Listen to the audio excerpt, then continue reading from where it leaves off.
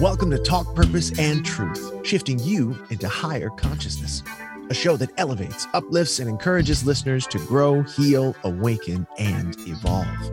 Eden and Kim include bold topics, interviews with inspiring guests, experts, and celebrities, intuitive readings, channeled messages, mental health awareness, and hot topics to expand your awareness. Tune in for unprecedented truth, authenticity, on-purpose discussions, and magical moments. Hey everybody, it's Talk Purpose and Truth podcast. It's Kim and Eden. Hi Eden. Hi Kim. It's been a while, hasn't it? It feels like it's been like decades since we've done this. Well, we tell everyone that we record 3 or 4 at a time, and so we haven't recorded in a while, but people have actually heard us every week. But excited to be recording tonight. And this is happy summer to most people where it isn't cold. So we'll be talking a little bit about what we've been up to on the next episode. But because we have this very special guest that we're excited to interview, we're going to jump right in. So I'm going to introduce her, Karen Duff, from becoming an iconic MTV VJ to starring in Dumb and Dumber to being diagnosed with a life-threatening disease. Karen Duffy has been through a lot, but it was only when she became a mother that she realized she had some pretty solid life lessons to pass down. In her new book, I have it here for those on YouTube. In her new book, she offers advice on building a friend group that is weasel-free, finding the love of your life, and determining how much to tip the waiter. As with everything, be generous. With dry humor and maternal warmth, she shows how we can all learn from unexpected philosophers, even from Bulgarian dancing bears. There are times in life when we should turn to the wisdom of great thinkers, and there are times when you need the kind of enlightenment that only a former Coney Island mermaid queen can give. Her newest book, Wise Up, offers wisecracks and some profound insights in a unique book of parental inspiration. And much, much more than this. She's up to so much, and she has so much wisdom to share. And I had a great conversation with her already. So I can't wait for you all to jump in, take some notes, hear more, and be inspired. So welcome, Duff. Hey, thank you, beautiful people. Thank you so much for having me on this evening. Hearing your voice, I just picture you on MTV. Yeah. If I close my eyes, I can hear it, or I can see it. I could see it too. I was obsessed with MTV. I watched it I started watching MTV when I was like 8 years old, and so I watched it like as my main channel. So I saw you all the time. So it's so cool to have you here. That's amazing. You know, it's interesting, Kim and Eden, that when I graduated and have my degree as a recreational therapist, and then went and got my post-grad degree, and I went back to working at the nursing home that I started volunteering at when I was 12. So I've been volunteering at this same nursing home for my whole life. And when I graduated, the nursing home hired me as a rec therapist, and I was working with the elderly who had many memory issues, such as dementia and Alzheimer's. And I realized that I had the skill set to attract the attention of people who were losing their attention span, moving my body, moving my hands, modulating my voice, having very clear elocution. And then I realized, MTV is shortening everyone's attention span. I should just give it a go. So I made a cheeseball $3 videotape and sent it in unsolicited, I think on a Friday. The next week I screen tested, and then I was hosting primetime. And I had never been in front of a camera before. Wow. And I think the skill set that I learned as a recreational therapist about focusing on your strengths, was focusing on your abilities rather than what you don't have, but also the confidence that I knew that I was a really good recreational therapist. And that meant the world to me. And so I just took MTV as a lark, and I kind of figured I'll just do it till they kick me out. and I wound up spending a long time there. It was kind of, there's a clock ticking. You age out pretty quickly, but yeah, it was great fun. And I really squeezed as much as I could out of every opportunity, which was, it was great fun. Well, so cool. Amazing. And you answered my first question, which was, how did you get there? And you just kind of gave us the history. One thing I know is that you also kept your volunteer job at the with the memory care center and while you were doing VJing with MTV. I felt like it was my happy place. And I worked there until the nursing home closed down. And then I found other ways to be of service. And I always think it's a mistake to do nothing just because you can only do a little. So. Yeah. That is.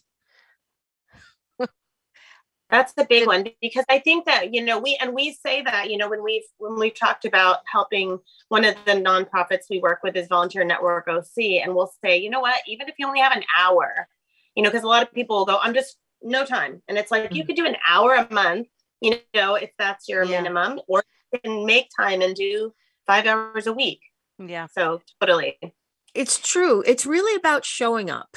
And you're showing up for yourself, but really showing up for others. And again, a kindness to another is a kindness to yourself. So it's a part of, like, one of the issues that I have with, I have friends who are going through a hard time. And I was like, if you just focus, not to discount their grief and their issues, but I was like, if you just went to the shelter and walked a dog, you don't have to commit, for a lifetime. But again, 2 hours a month is really, those 2 hours will be 2 hours that you will think about all year. So I think it's very wise to give of yourself. Yeah. Yeah. And, I'm going to switch gears for a second. This is something that was fascinating to me. I heard you in another interview, and you said that Howard Stern made your career. How's that? Well, yeah. I love him. I love Howard Stern, and but I didn't know who he was or what he looked like, because he was on the radio, and so for the first 6 months at MTV, I would get a 6-week contract. So I'd work 6 weeks, and then they'd decide if they wanted to re-up. So they weren't really sure, every 6 weeks. So I figured, this is it. I am going to get the boot. And I figured I'll just go out in a blaze of glory. So we were at the Grammys. I was with another VJ, and there was a hot dog stand in front of Radio City. So I bought 100 hot dogs, and they were all wrapped in foil. And I just started throwing them around to people and out of a big bag. And then when Metallica played, we lit lighters. So at the after party, Howard Stern asked me to do an interview, but again, it was really dark, and it's at the Rainbow Room. And I started talking to him, and he was just funny, and I loved him. And then the next day, my agent called and said, "What did you do last night?" And I was like, "Whoa, am I in trouble?" He's like, "No, they just got a 5-year contract." Oh my gosh. My agent, he used to always say, I was like, I don't know, man, this is kind of giving me the Jimmy legs, not knowing if they're going to commit, or it's not a boost of confidence when you're doing something new. And he's like, that's why they call it show business and not show fun, because it's all business. But I know, I still write Howard Stern thank you notes, because he did really impact my life, and I appreciate that. I think it's important to recognize there are many opportunities, and I'm glad I had the confidence to talk to him, and I'm grateful that because it's been a wild ride. It's been a lot of fun. Yeah. Wow. He's awesome. I love him. Yeah, I think we all do. Well, you could he's so smart. And I love that. I love this new version of him. I love the naughty version. Yeah. When my son was a baby, he'd always be like, at some point, you're going to have to turn this off because our kid is going to understand. But I always feel like I get a bit of wisdom from him. And, and I guess, it's from the most unlikely places we can find inspiration. Mm-hmm. Totally. He's evolved too. Mm-hmm. Yes. Yes, he's done therapy for years. I know, and you look like his girlfriend too. And what'd you say? Too. I do? No, Kim. I think you look like Beth. The blonde, beautiful blonde. Oh yeah. With your cute hat. Too. You've got the same shaped face. Yeah, total smoking hot babe. Yeah, but you know what? That I think we've said that on the show before. We've used him as an example because he has been an admitted narcissist, and he says I go to therapy 3 to 5 times a week for my whole life because I know that I need to get better from that continuously. And that is such a great example for guys, that think, no, I don't need to go to therapy. It's like, well, Howard Stern is the guy of all guys and he's going to therapy, Truly. And I really admire the interviews that he's been doing that are really, he just penetrates and they're original, and he asks questions that you don't expect. And I love that. I think he's truly has a craft. And I also think what we are witnessing is a man who is allowing love into his life. The love that he has of his wife and of his children, and also of those animals that he rescues. There's something really beautiful. I work I'm a trained hospice chaplain. And one of the things that I learned in chaplaincy school was that in grieving pets, it's often more complicated than grieving a relative. Because our pets are so intimate. They rely on us to be fed and to be cared for in every way. They often sleep in our beds, but they're so reliant on us. And so there really is an emptiness when you lose a pet, and people often feel guilty. But I just say, like, love is love, like there was a lot of love between you and that animal. So that counts, and but that was a very interesting point. The other interesting thing that I learned in chaplaincy school was that we should be aware of how we say goodbye. I say goodbye like my hair's on fire. Like I do the French exit. I just leave a party. I don't want to say goodbye to anybody.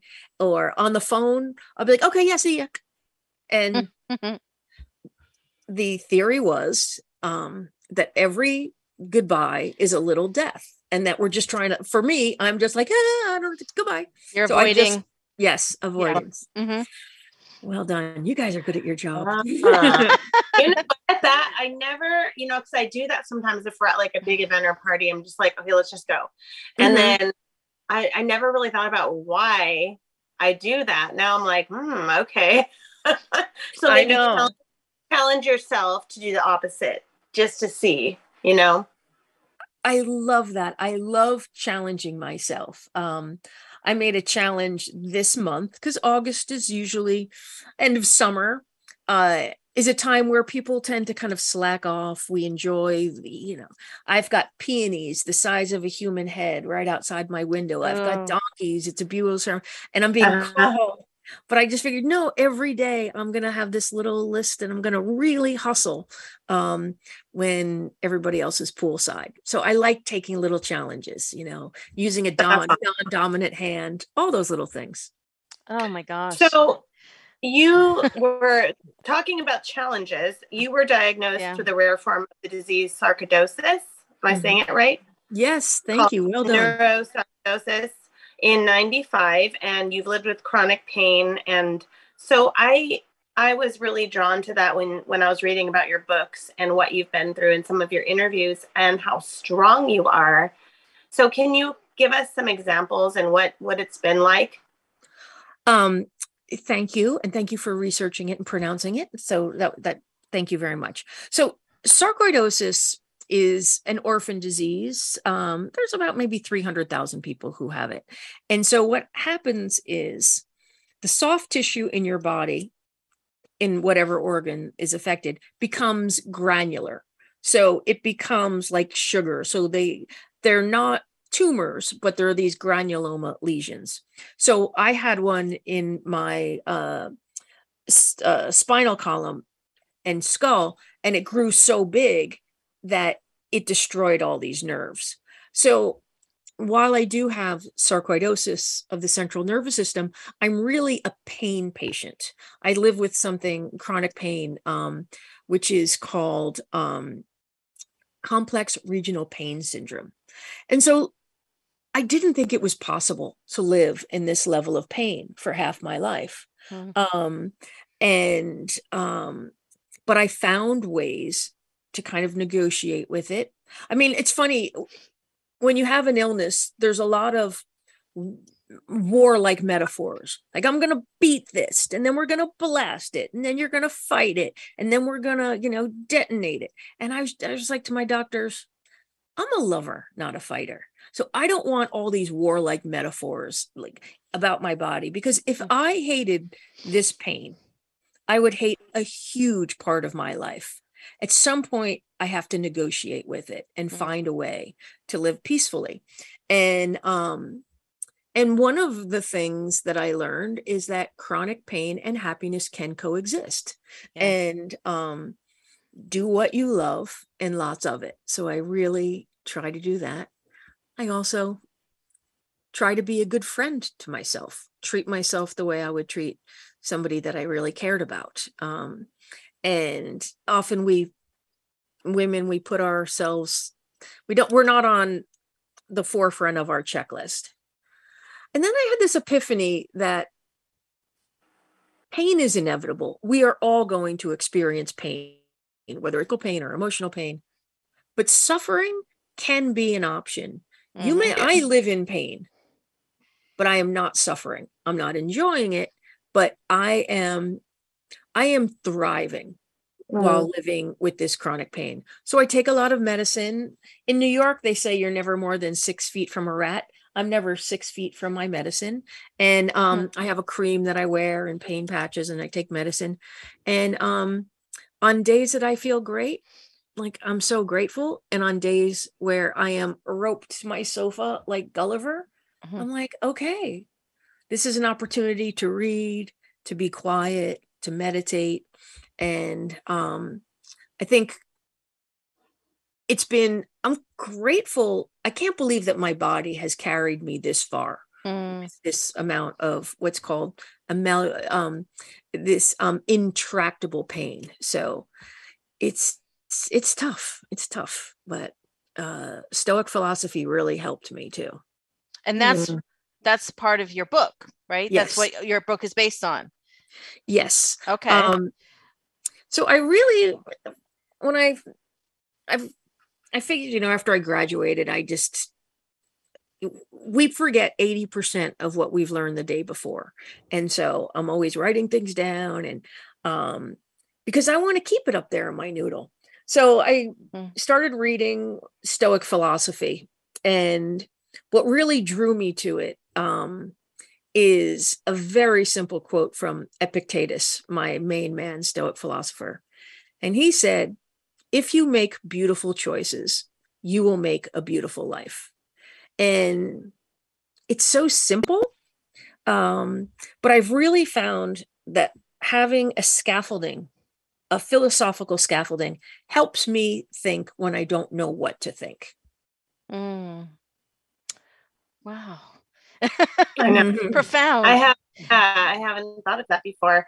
Do you feel like you have some days where you're just like, you can actually say I feel great? Or is it more like you've learned to have that? Thank you. That's a very compassionate question. I love the word compassion comes from the Latin, and it means suffering together. And oh, wow. So one of the things when I'm waiting for so I get up early, I take my medicine, and it takes a long time for the medicine to get through my system so I can wear clothes. So in this quiet time is when I do a lot of studying. I can't use my hand. My hands are all, I have no feeling in my hands or feet. And then this corner of my body, say from the top of my head through my shoulder. That's why I always have to wear a dress that's off my shoulder. So it's always present, but again, it was scary for the first few years because it's just so sharp and so shocking. And the weird thing about pain is that it destroys language. Now, you just got to cut your foot when you were hopping on this podcast. Yeah. And when you're in pain, you're just like, ugh, yeah. Words. It seems like our language part of our brain just seizes up. And it's interesting. The word pain comes from the Latin base puna, meaning punishment or penalty. And chronic comes from time. So acute pain, so you just cut your foot. So acute comes from the Greek meaning sharp. So usually there's a visible injury. So an acute pain lasts from an instant for 3 weeks till 3 months. Any pain going from 3 months to the rest of your life is called chronic. And, there's a lot of shame attached to chronic pain, and it's often because we don't know how to talk about it. It's invisible. So I think when you see people who look like they're fairly high functioning, it can be like, well, what's going on?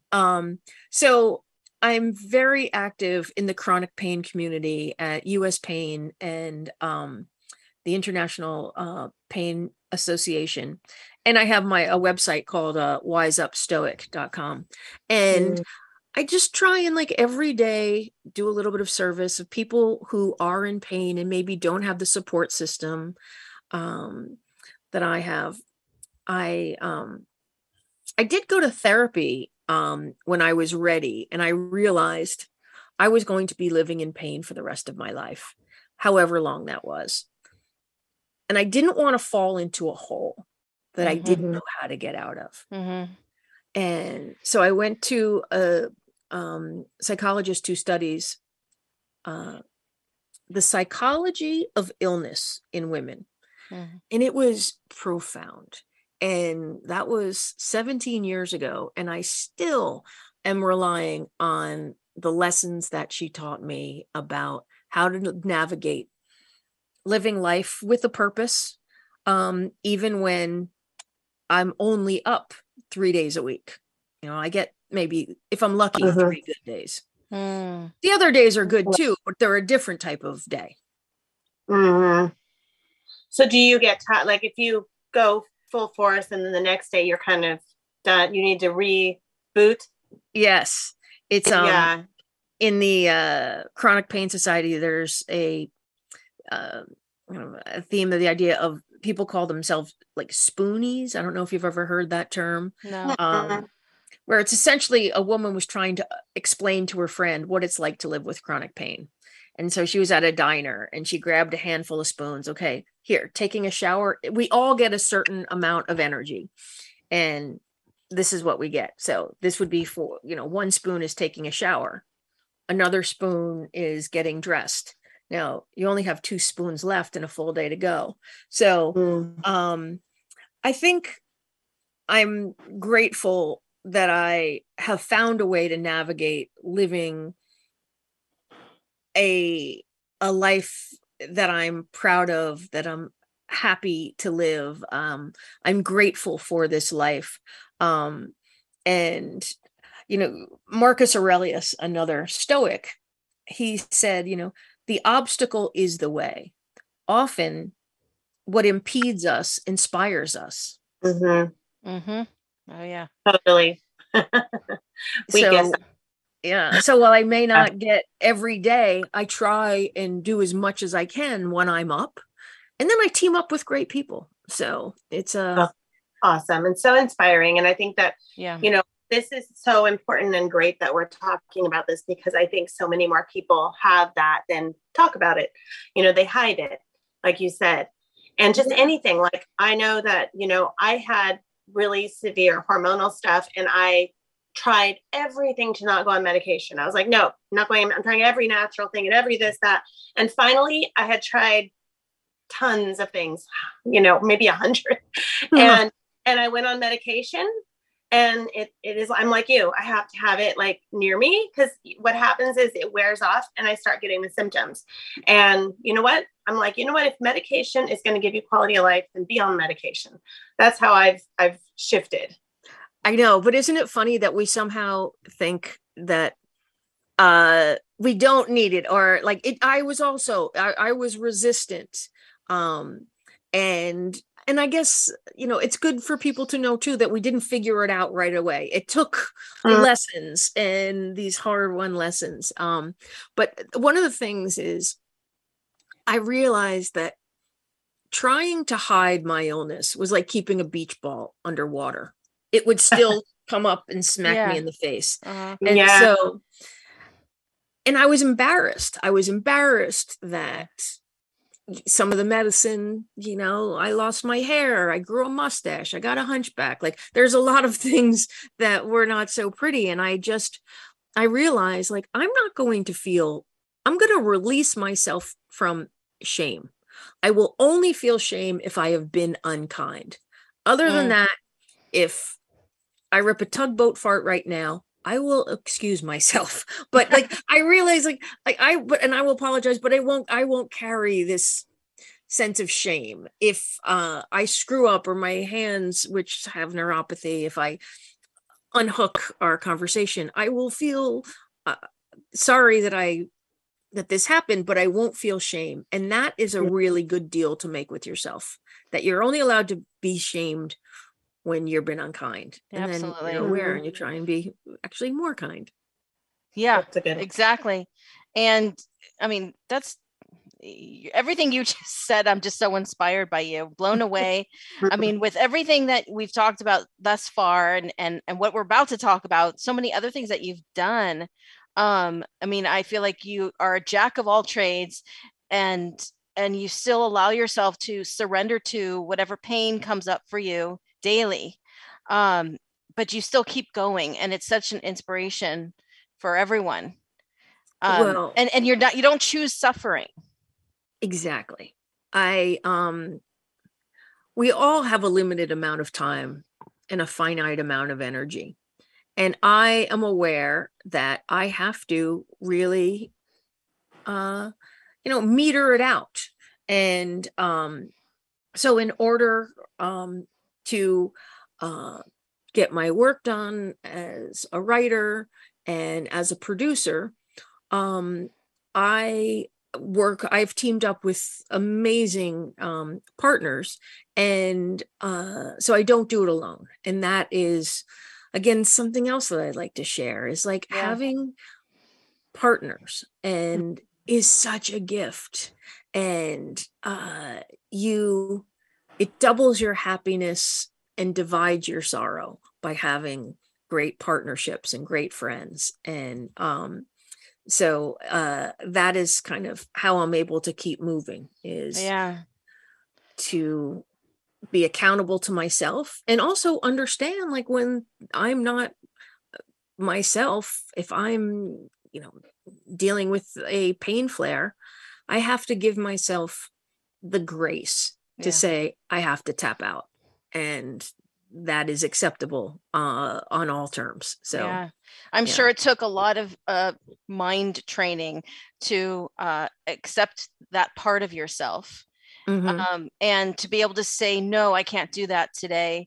I know, Kim, you've experienced that for a few years also, where you had to keep canceling, and you couldn't participate. You feel like you are being left out, or you have to excuse yourself. I can imagine how hard that is, on top of the physical pain. So there's so much to balance, the emotional and the physical, and you've done a darn good job. Yeah. Thank you. And Kim, I I always felt like I'm a shower upper. If I say I'm going to show up, I will absolutely do everything I can to show up. It's not like, oh, I don't feel like it. But if I have a pain flare, I do feel like, oh, I'm sorry to punk out, but there's no alternative. And, you know, it's interesting because I cannot pass a physical, so I can't be hired to do my former jobs. And I had to mourn for my old life and then figure out a whole new life. And that is where I found the writing of Marcus Aurelius and Epictetus. You know, Epictetus said, we can't control what happens. We can only control how we respond. And that, to me, I was like, oh man, you're like, I get so much out of reading just a few sentences of Stoic philosophy. I highly recommend a book by my friend Sharon LaBelle called The Art of Living. Every page, maybe 5 to 10 sentences, but it is so enlightening, and it really just is such a profound interpretation of somewhat dense philosophy, but she writes it in such a joyful way, like she's talking to a friend, which is what I love. Relatable. Yeah. And that's what I tried to do in Wise Up. Yeah, I was going to say, let's talk about your book now.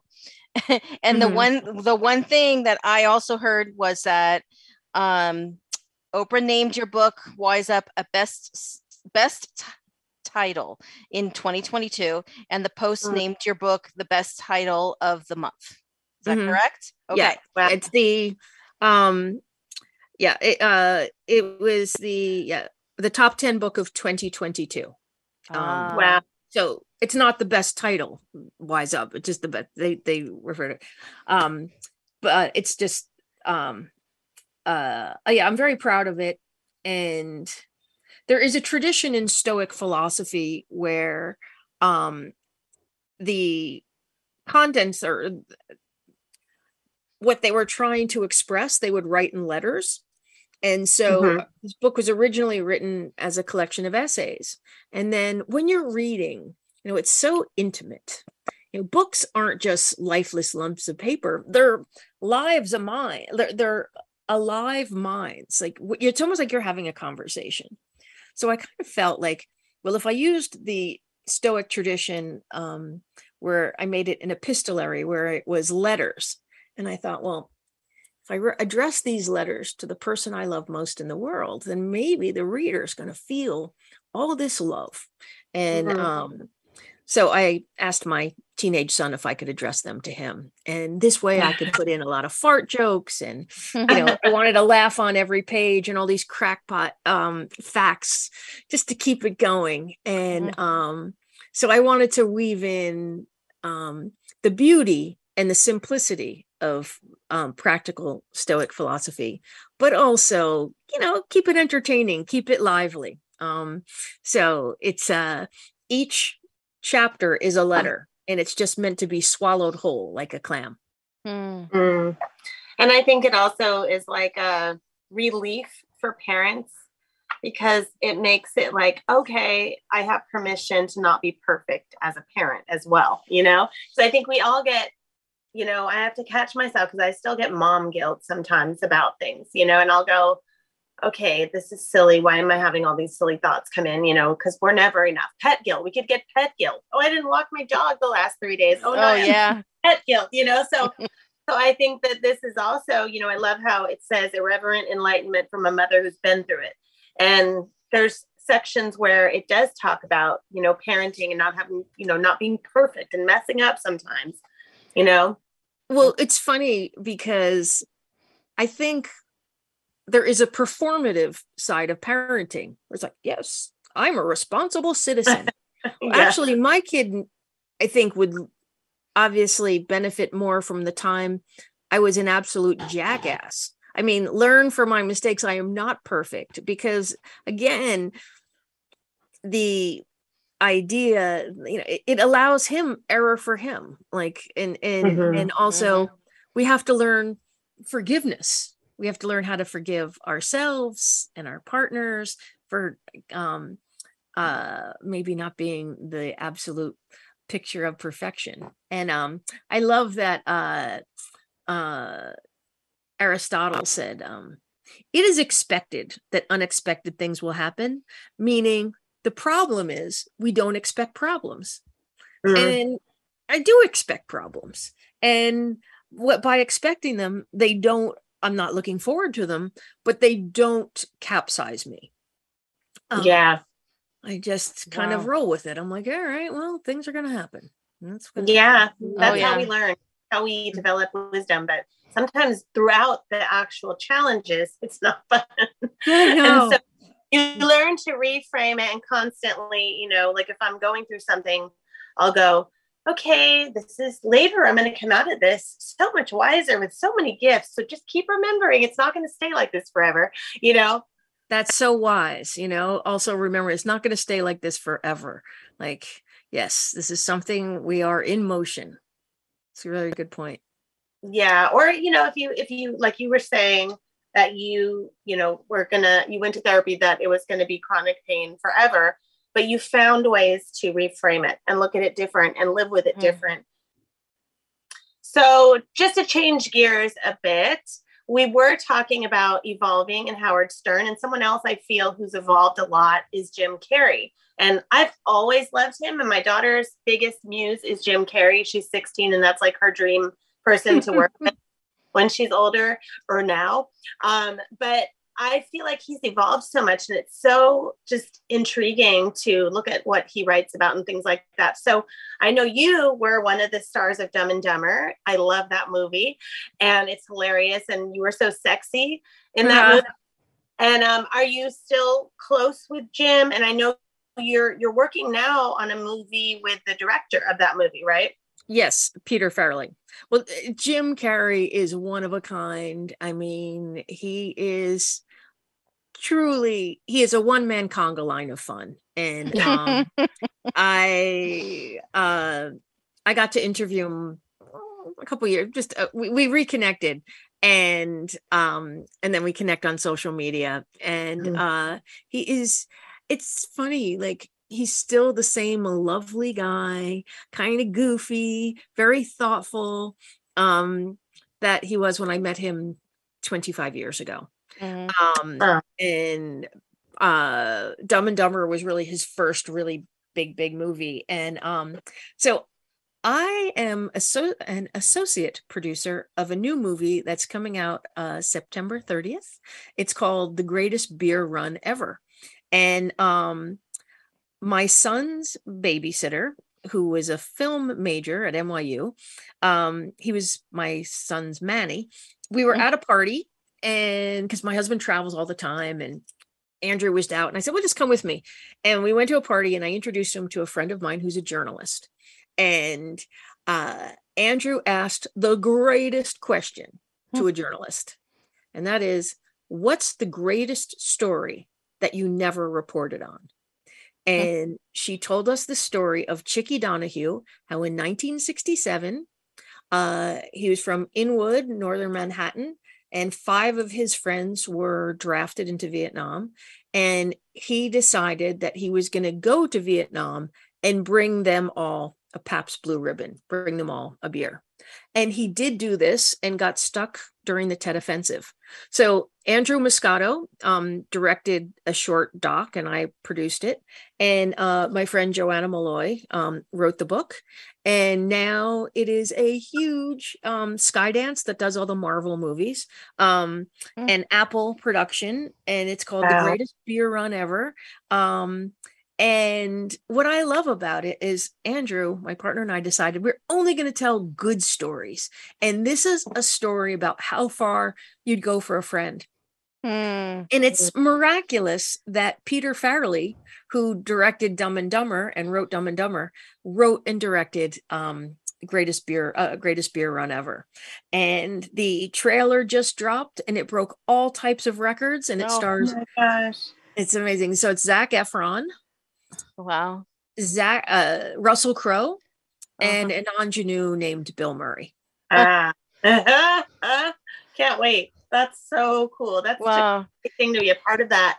And then still be working with him so many years later as well.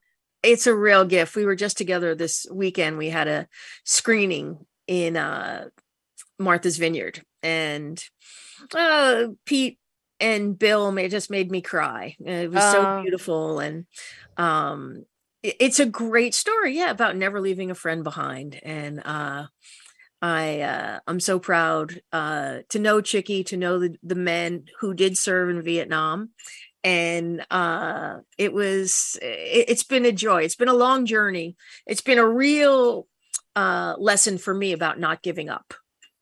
That's so needed right now. Mm-hmm. Yeah, you can pretty much get anywhere you want to be if you don't give up. Mm-hmm. Wow. Okay. Well, congratulations on that. Thank you. Yeah, that's pretty special. It's premiering at the Toronto Film Festival. Wow. And it's coming out in September, you said, right? September 30th in theaters and streaming on Apple. Nice. Oh, okay. Yeah. You can check out the trailer later. Yeah, definitely. When you talked about the trailer, and you talked about the story, I got chills. I kept getting the chills. It's very amazing. Yeah. Very special. Because Andrew asked that question. Oh, wow. Oh yeah. So it's like fate. Mm-hmm. True. Yeah. Yeah. And it's just been amazing. Oh, well, good for you. And can you share with us and the audience how to find you? I know you have several books out, if you want to share about that as well. What else do you want them to know? Well, thank you. I have a website, wiseupstoic.com. And I wrote a book about chronic pain, and that's called Backbone, and that came out 2 years ago. But my new book, Wise Up, again, an Oprah top 10 title of the year, is available at any bookstore. You can go on my website. It'll take you to Amazon, or go to your local bookstore, or go to your library. I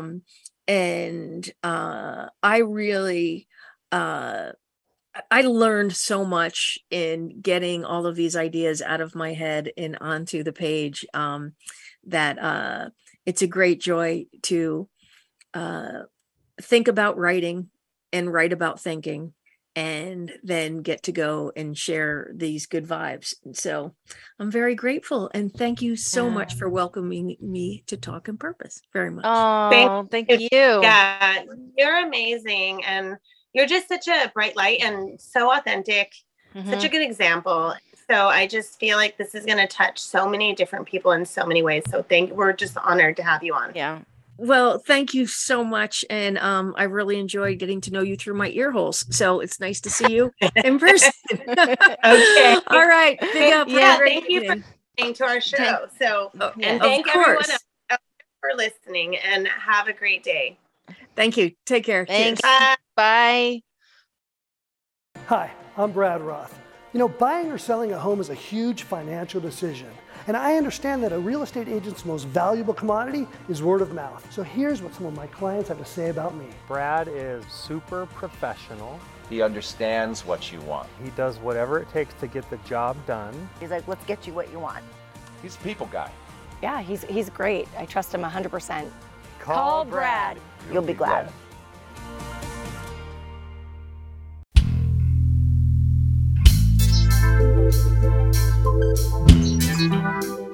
Thank you for listening to Talk Purpose and Truth podcast. Find out more at talkpurposeandtruth.com. And follow us at Talk Purpose Truth on Instagram and Facebook.